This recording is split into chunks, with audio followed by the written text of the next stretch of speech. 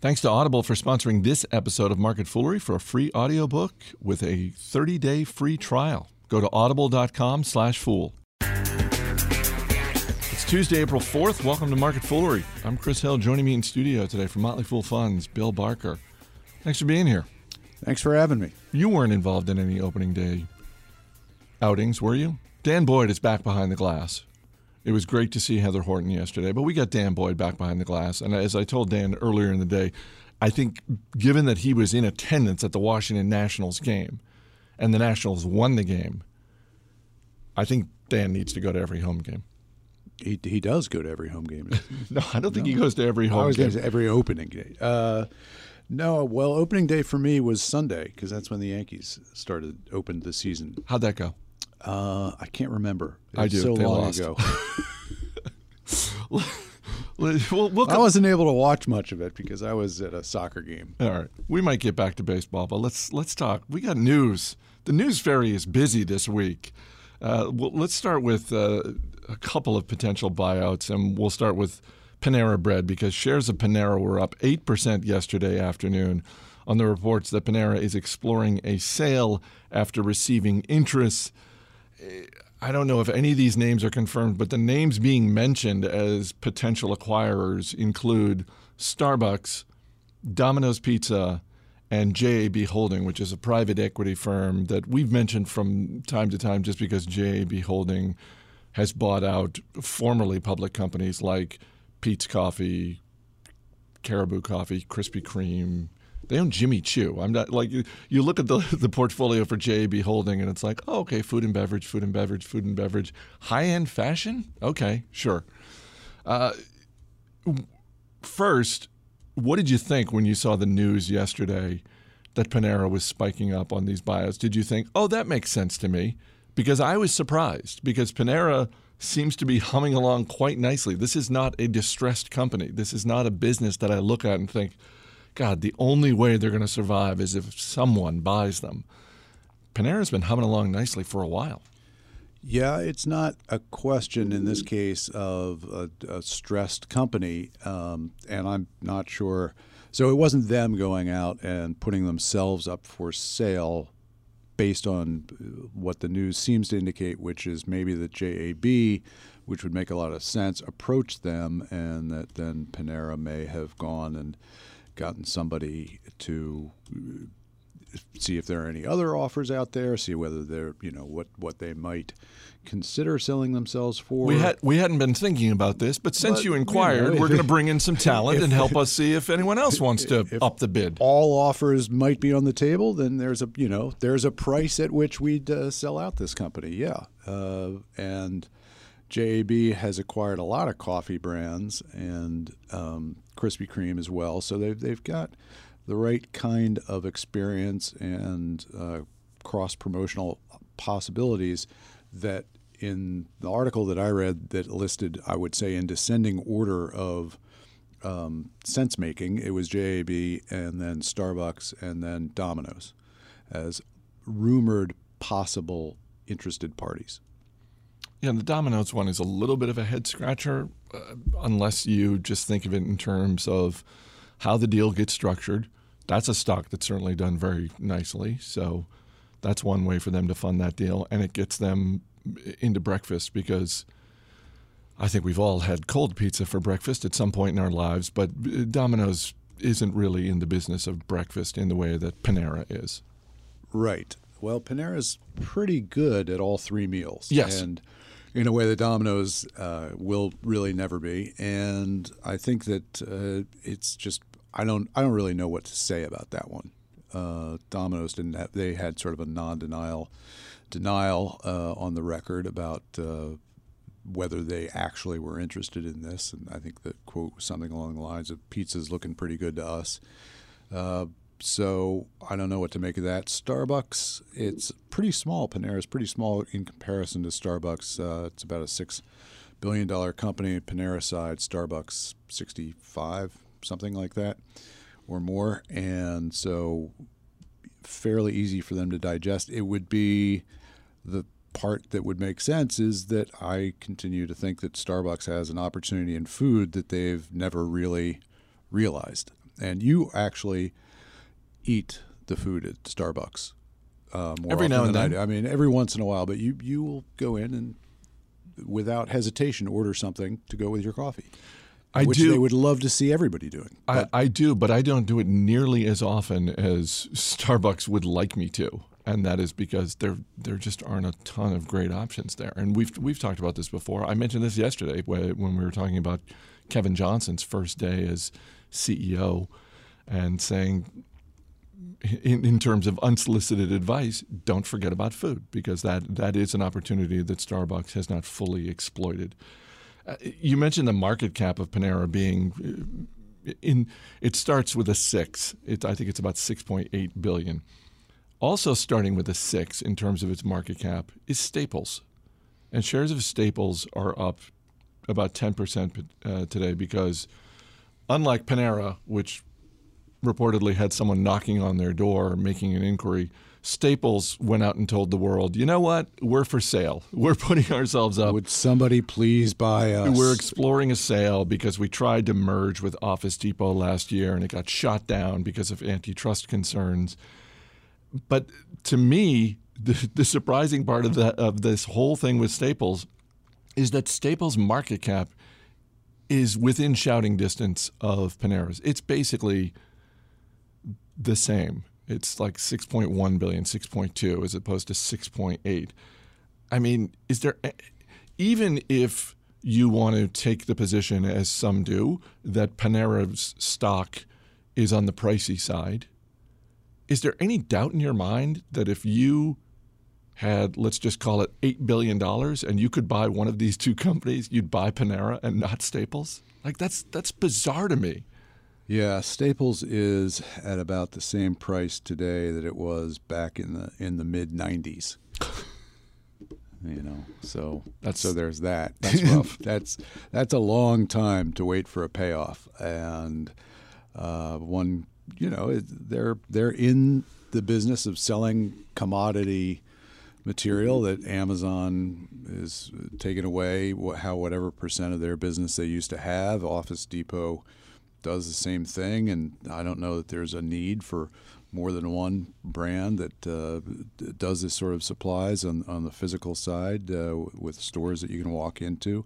So yes, I think that I would rather, if I had to own one of these things, I would rather own Panera. But if I had to bank on something being acquired, I might be more likely to bank on Staples, because I think they've got fewer options for a future that isn't too tough, and Panera's doing very well. The market has been rewarding them over the last year. They've got their 2.0 system down pretty much, and their mobile opportunities are a lot better than sort of the mobile opportunities for Staples. For Staples, I mean, if there's a Staples app that you can go on your phone and order paper, and then it's there ready for you, I don't know why you would have that app.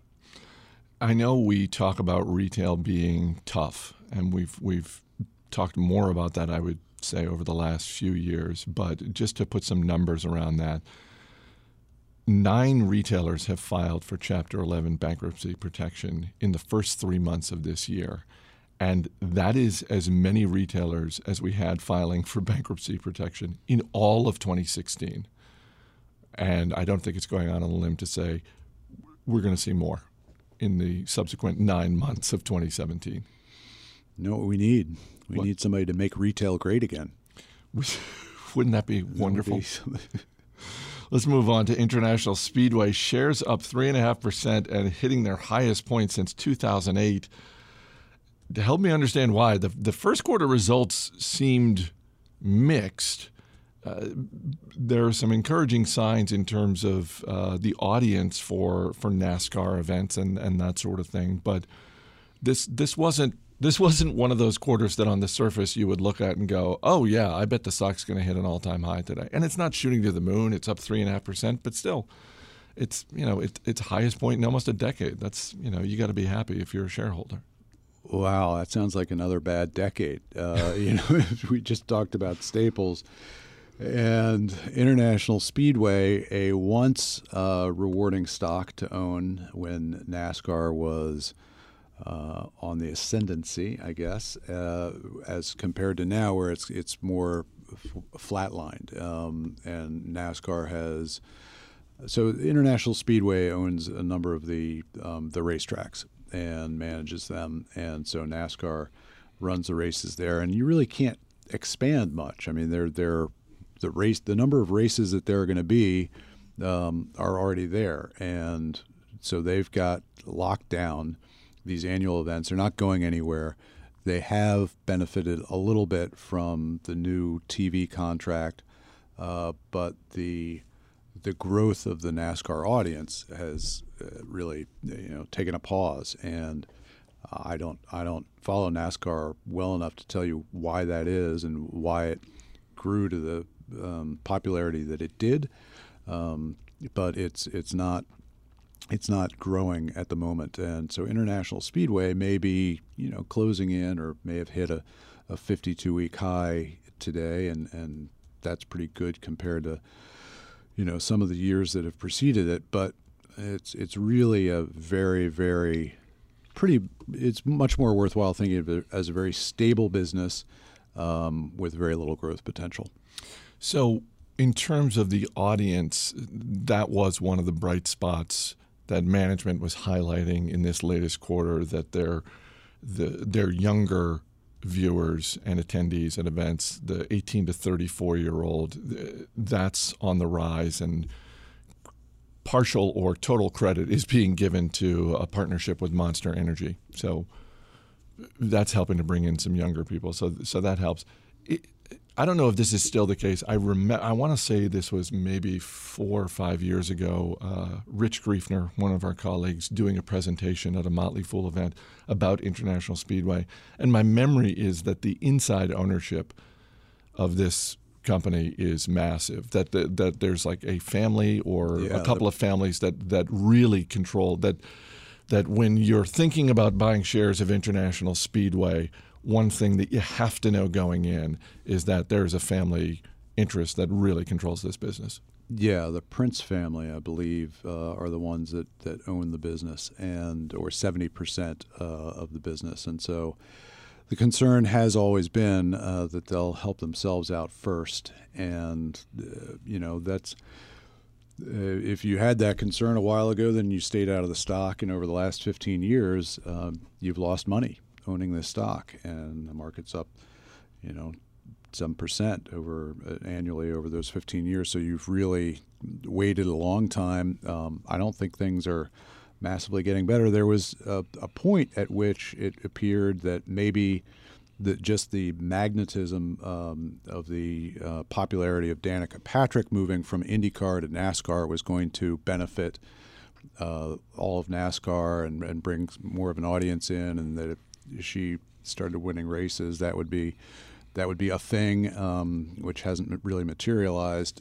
She's done very well for herself, but it hasn't really expanded NASCAR's audience the way, the TV contracts thought maybe would be the case. So there is a better contract that NASCAR has, went into effect, I don't know, a year or two ago. I think they're getting like 45% more over the life of the contract than had previously been the case, but it's not showing up in the numbers of International Speedway. All right, before we get to our next story, I've got to say thanks to Audible for supporting this episode of Market Foolery. Audible has an unmatched selection of audiobooks, original shows, news, comedy, and more. They're great to listen to when you're driving, when you're stuck in traffic, if you're working out, or you're doing stuff around the house, or you're running errands, doing whatever. For our dozens of listeners, Audible is offering a free audiobook with a 30-day free trial. And if you want to listen to it, Audible almost certainly has it. Just go to audible.com/fool and you can browse their unmatched selection of audio content. Download a free title and start listening. It's that easy. If you've listened to Motley Fool Money over the years, some of the guests that we've had on that show, Nate Silver, Charles Duhigg, their books are available on Audible, The Signal and the Noise, The Power of Habit. A book that, and I haven't interviewed this guy yet, but he is on my list. It would be wonderful to get him someday for some reason, Bob Odenkirk. If you're a fan of Breaking Bad or Better Call Saul, which is about to return to AMC later this month, he's got a book that I enjoyed reading and very much enjoyed listening to as well, called A Load of Hooey. Highly recommend Bob Odenkirk, A Load of Hooey. Anyway, get a free audiobook with a 30-day free trial at audible.com/fool. That's audible.com/fool. We have to talk about Oath. Before we do that, can I just correct myself? It's not the Prince family, it's the France family. I'm just revealing how little I follow NASCAR to have made a mistake that fundamental. Real-time corrections. That's what you get on this show. Actually, no. Can we just edit the whole thing out? Nobody cares. No, you don't want the emails from people like, how stupid are you people, the Prince family, I hope we get at least one email from someone who started listening, got so furious that you botched the name of the family that they stopped listening, they didn't hear the correction, and they fired off the email. And no, we're not going to edit because that's more work for Dan Boyd. I don't want to do that. What would be cool is if Prince, who recently left us, if he was the one that founded and ran NASCAR. That would be a party. That would be everything with Prince was a party. There's a movie idea for you right there. You can shop that. It's a sitcom. It's a sitcom? For some reason, Prince inherits, NASCAR and starts running it. Okay, it's a sitcom that's set before 2016, though, right? It's a Prince-like character. Okay. Let's move on to Oath, because as soon as I saw this story, I thought, oh, we're definitely talking about this. What is Oath, you may ask? Well, Oath... Some geniuses at Verizon came up with Oath. Oath is the umbrella under which a bunch of brands that Verizon owns, including AOL and Yahoo, they're going to exist under Oath. And I'll just read directly from the New York Times story. The brand will apply to the digital media division of Verizon after it buys Yahoo's internet assets, a deal that is expected to close by the end of June. But do not count the legacy brands out just yet. Yahoo, AOL, and the Huffington Post will continue to exist and operate with their own names under the Oath umbrella.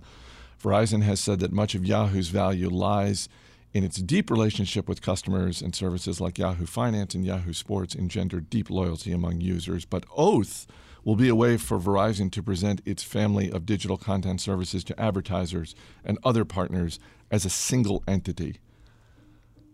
Okay, that's fine. Why do you need to do this? This seems like a self-inflicted wound. I'm not saying it's as bad as Trunk, because I don't know that anything is as bad a name as Trunk. Even Quickster. The name Quickster wasn't as bad as the idea behind Quickster, but Oath? What are they doing? This seems like busy work for white-collar executives. All right, improve on it. Since you're mocking it. Just stick with Verizon. Verizon's a known name. Why do you need to? This really seems like, if I'm a Verizon shareholder, one of my takeaways from this story is there are too many people working at Verizon. If they need to come up with something like this, you can lose some employees if you're spending time, money, and resources on coming up with a logo and a name as uninspiring as Oath.